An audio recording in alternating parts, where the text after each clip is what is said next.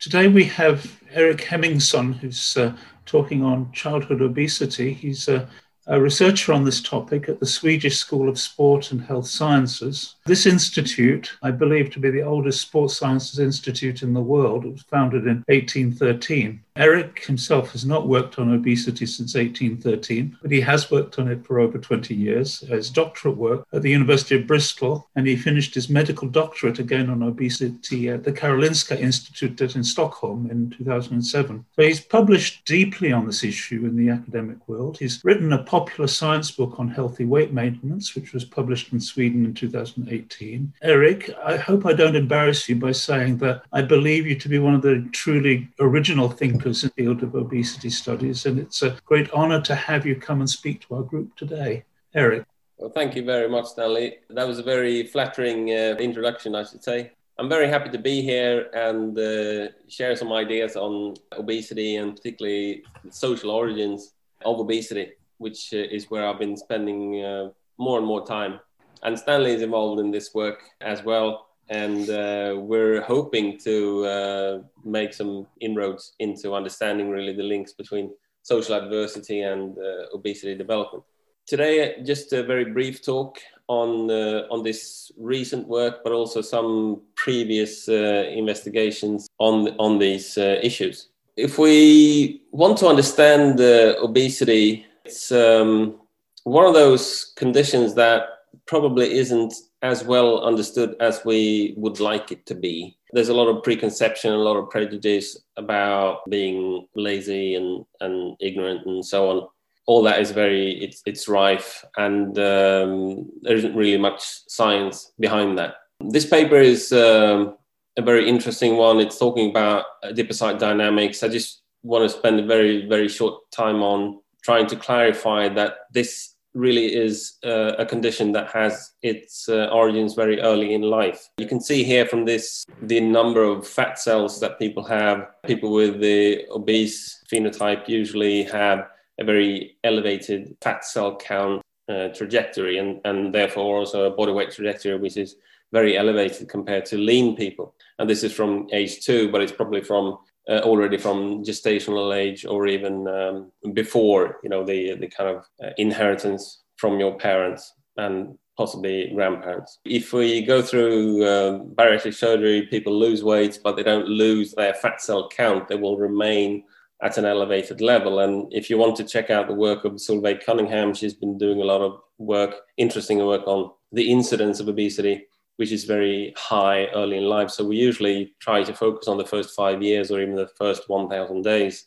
And that is really the most critical period, maybe with the exception of the gestational period when it comes to the origin, or you can say the beginnings of obesity. Another, a bit more physiological slide, but if you try to diet, if you develop obesity and you go on a diet, you can see from this slide that people can lose weight. This is the famous study from Biggest Loser participants. You can see how they lose weight after 30 weeks, a lot of weight, and then they regain.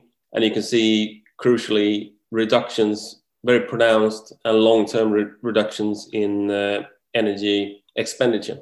This indicates that you can, in fact, really create a lot of problems for yourself through excessive dieting. It will make it just very difficult to maintain weight loss or even weight stability, which is leading more and more people, including myself, to the conclusion that dieting is not just ineffective, but it is in fact counterproductive.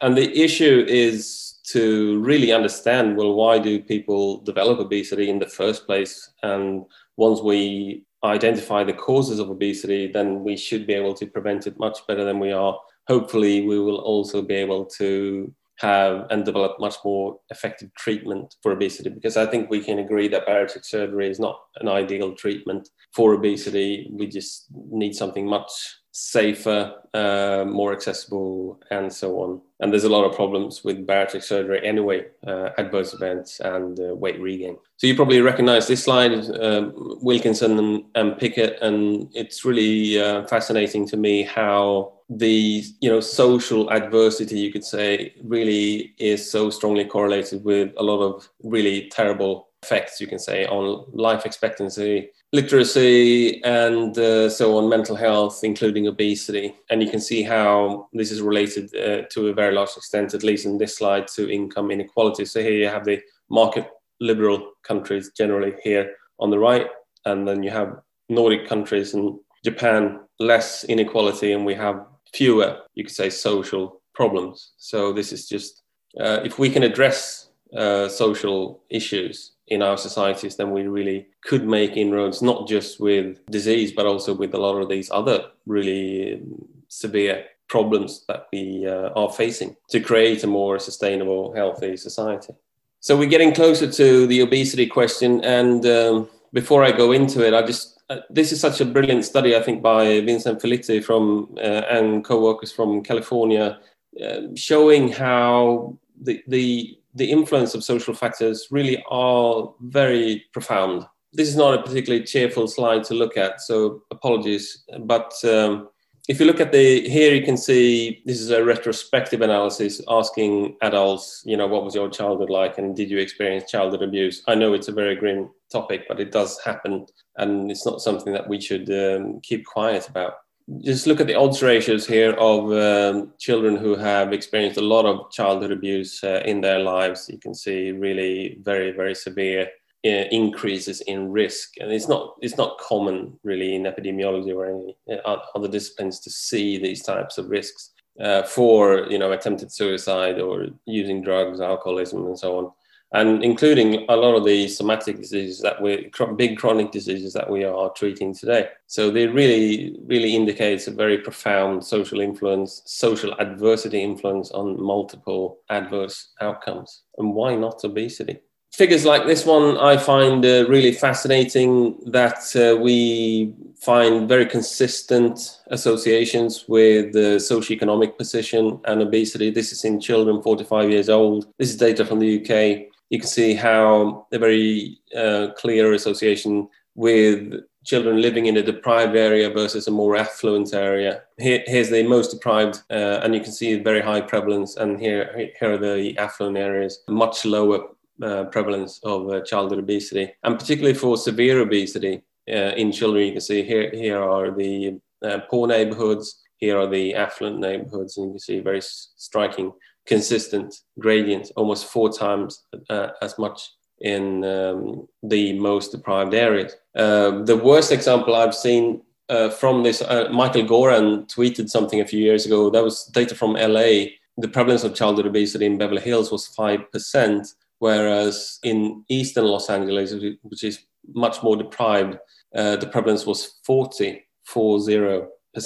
So 8 times as much. Those data have been updated. If you Google childhood obesity LA, you will find an LA County report. And if you go through a very long list of different regions of LA, you will find that there is now a 10-fold difference in childhood obesity between the worst off versus the least worst off. So I think it was something like 3.8% lowest and 38% highest, really quite remarkable and very closely linked to economic hardship, unsurprisingly. So when we find these kind of very consistent associations between, for example, if you experience financial hardship with the development of obesity, I think it's important for everyone to really scratch their heads and try to understand, well, why? What is the in-between factors between, you could say, poverty and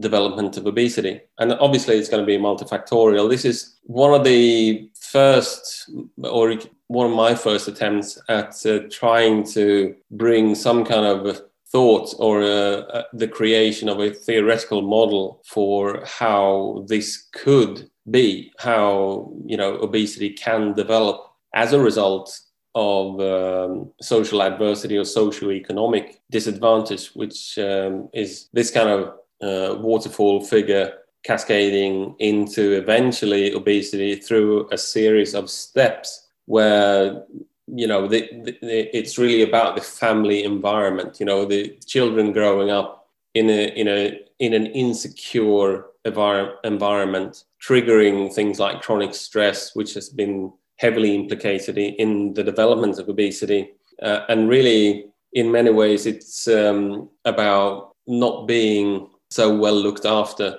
during those early years, and very likely not a particularly socially harmonious situation during pregnancy and so on. And then everything just cascades really from there to more psychological and emotional factors, which was really what I wanted to focus on in this model, but also translating into more physiological effects on appetite, for example, cognitive impairment, reduced energy expenditure, and so on. There's a lot of not a lot, but there is very interesting research on how prolonged stress influences energy expenditure, which is quite fascinating. A lady from the US, Janice Kai-Colt-Glaser, has done a lot of interesting work in this field. You can check her out. But it's really, if you look at this figure, it really starts, with social factors translating into the or being transferred to the offspring, and then it just goes from there really.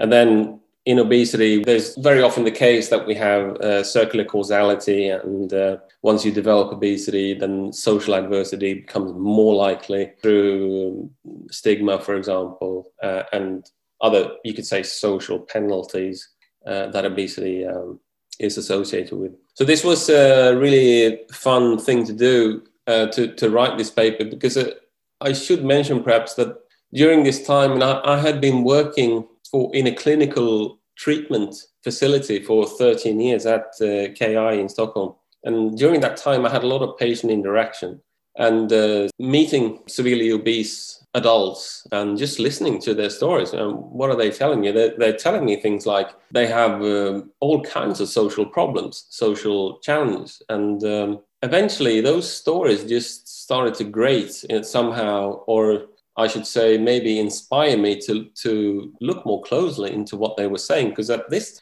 people were still very wedded to the very simplistic caloric model, which is totally naive to many of these physiological changes that we see happening. For example, in the slide that I showed you previously on how metabolism changes when you diet. So talking about calories is just, it's so simplistic and it's so flawed that it's just not very helpful at all. But failure can be good in a way, because we really have to understand, well, why are we failing in these conventional treatment programs? And for me, it was really about, well, we don't really understand the causes as well as we should. And we still don't. I think that there are still many mysteries to untangle here. And then here's a very recent, or this is in fact an ongoing project with Stanley and Paulina Novicka, which is Stanley's former postdoc now working in Uppsala here in Sweden, and Torkild Sørensen from Copenhagen. We are working on a model on social adversity, or rather the working name of this paper is The Social Origins of Obesity, the same as this talk. So Stanley hasn't seen this slide yet. It'll be interesting to hear his take on it. But what we want to do with this is the kind of macro view of the model. It's obviously very important to, if we're talking about obesity, there's going to be, like with most chronic diseases, it's going to be a combination of genetic and social factors and lifestyle. But I think in the case of obesity, there's a lot of genetic influence, modulated epigenetic modulation, really how the environment influences gene expression, which is quite pronounced. But it's also this deadly combination of having a strong genetic inheritance that some children have, combined with social adversity early in life. Apologies, I mean, this I'm not sure that you can see this, but it's this is the kind of early, really the origin, you could say, of how obesity can develop from a social point of view. Obviously, obesity can have many more causes than these, but this is the kind of area that we're focusing on. So it's really about social and genetic inheritance. This is, well, we inherit our genes, but we also have a very pronounced social inheritance. So I don't think we talk about this often enough. What kind of environment did you grow up in? And especially if it's in a poorer neighborhood, if your parents are struggling with financially, maybe with mental health, and this very strong theme throughout obesity, the theme of insecurity. And I know Stanley's done lots of work on this, and probably many of you have done work on insecurity as well. But this, to me, really pinpoints this is such a key issue, insecurity. A lot of it is really related to financial insecurity, but there can be other types of insecurities. But financial is certainly one of the bigger ones. So that's part A of the model. You can see going through this very quickly now. Part B is more how insecurity and chronic stress become more manifest. It's interesting that the HPA axis is very sensitive to social influences and evaluative influences. So that's certainly very relevant to obesity, and cortisol heavily implicated in development of obesity. And so on. So this really sets you up for what I mentioned previously. I don't think there's any study on this, but it would be very interesting if there were. I talked about adipocyte proliferation early in life, how some children really get on this elevated body weight trajectory as a result of insecurity and chronic stress. And then part C of the model is really when, you know, the process has started, and then it's over time, it's just going to get stronger and stronger.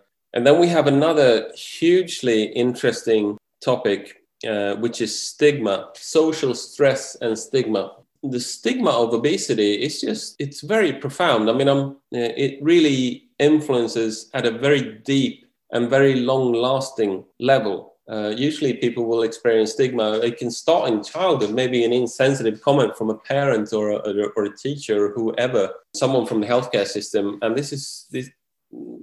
this really can lead you down into very dark roads in terms of eating disorders and body dissatisfaction, social penalties, and etc., etc. It really is, I was going to say torture, not quite torture, but it is maybe some kind of low-grade psychological torture. I don't know. I haven't really, unless you've been there, I don't really think you can say how bad this is. But if you look at the research and what patients are telling us, then this is bad. Another key issue of this model, which I think is really important to encompass as well, is the intergenerational transmission of obesity risk factors. So this was kind of what I wanted to illustrate with this part of the figure, how you have part A leading to part B in a kind of linear manner, then part C, and then it feeds back on itself. So this is the progression of risk factors throughout the life course, and this is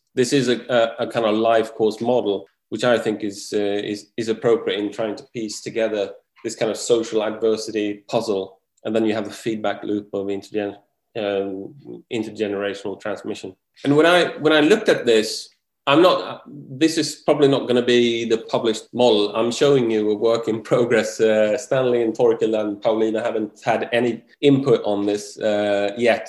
So this is likely to change a little bit. So bear that in mind. But when I look at this, what seems to become clearer and clearer if you kind of read this in between the lines is that a lot of it is related to unmet social and psychological needs. So children have needs. All humans have needs. We can talk a lot about the negative influences, but it's really also about the lack of very basic needs. Security, for example, that's a basic need. We don't perhaps talk as much about social needs as, for example, food and bed and home. But it's really about trying to minimize this insecurity and the many different aspects of insecurity that I see in my head becoming a strong theme. So unmet social and psychological needs. And also, if you remember the study by Felitti and co-workers on childhood abuse, a lot of those outcomes like alcoholism, drug abuse and so on, or being incarcerated, I imagine that people have a lot of unmet social and psychological needs. Not just adversity. It's be very interesting to hear your thoughts on this very rough draft of social adversity. I think what's going to happen next is that we take part A, B, and C and make them a bit more detailed. This is just like a macro figure, really, of what we're trying to demonstrate. So I'm really coming to the end of my talk here, but I'm very curious to hear your thoughts and ideas about all this. But I think here are just some of the really interesting papers for you to have a look at if you haven't already.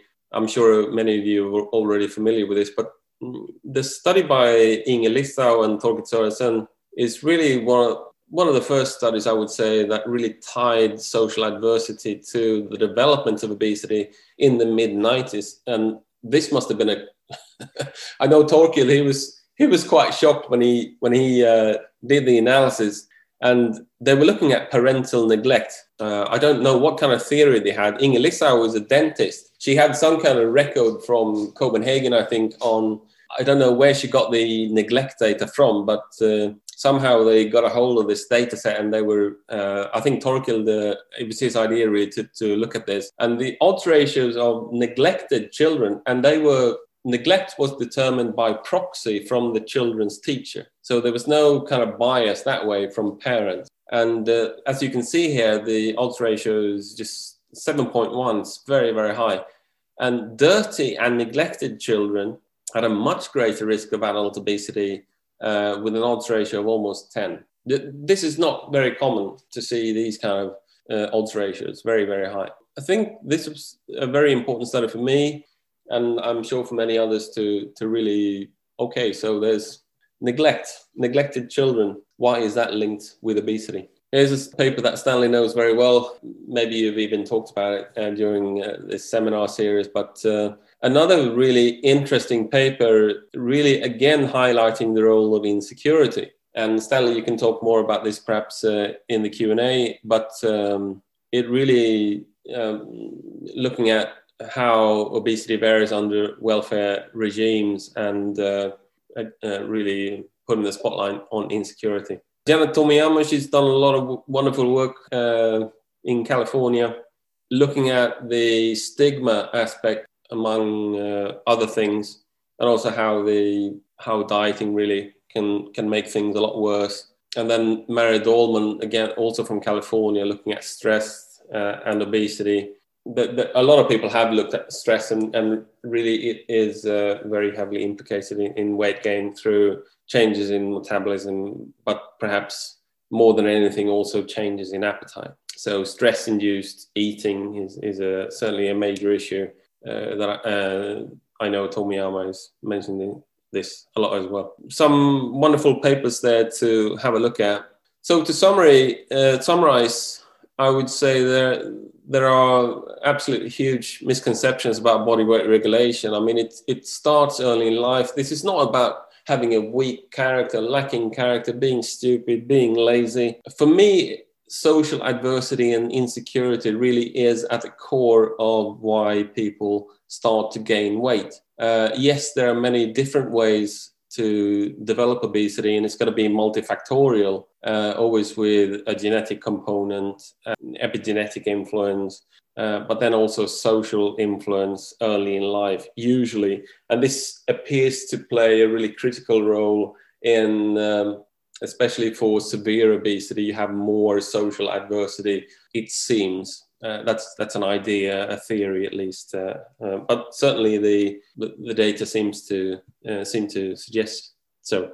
Social factors play an absolutely profound role in obesity etiology, just as it does with alcoholism, drug abuse, and many other health challenges, including heart disease, respiratory diseases. I mean, things that really, you know, the major chronic diseases, social factors just play an absolutely immense role, and critically very early in the disease process. So if we want to prevent disease, then we really need to get involved as early as we can, because it is a bit like a snowball rolling downhill, really, and we need to stop it as soon as we can. So give people a fighting chance, especially perhaps in countries like the UK and especially the US, more market liberal countries where it really is a challenge to stay healthy in many ways. Not just because of the food environment, which I haven't talked about, which has gone through immense changes with strong implications for obesity, but it's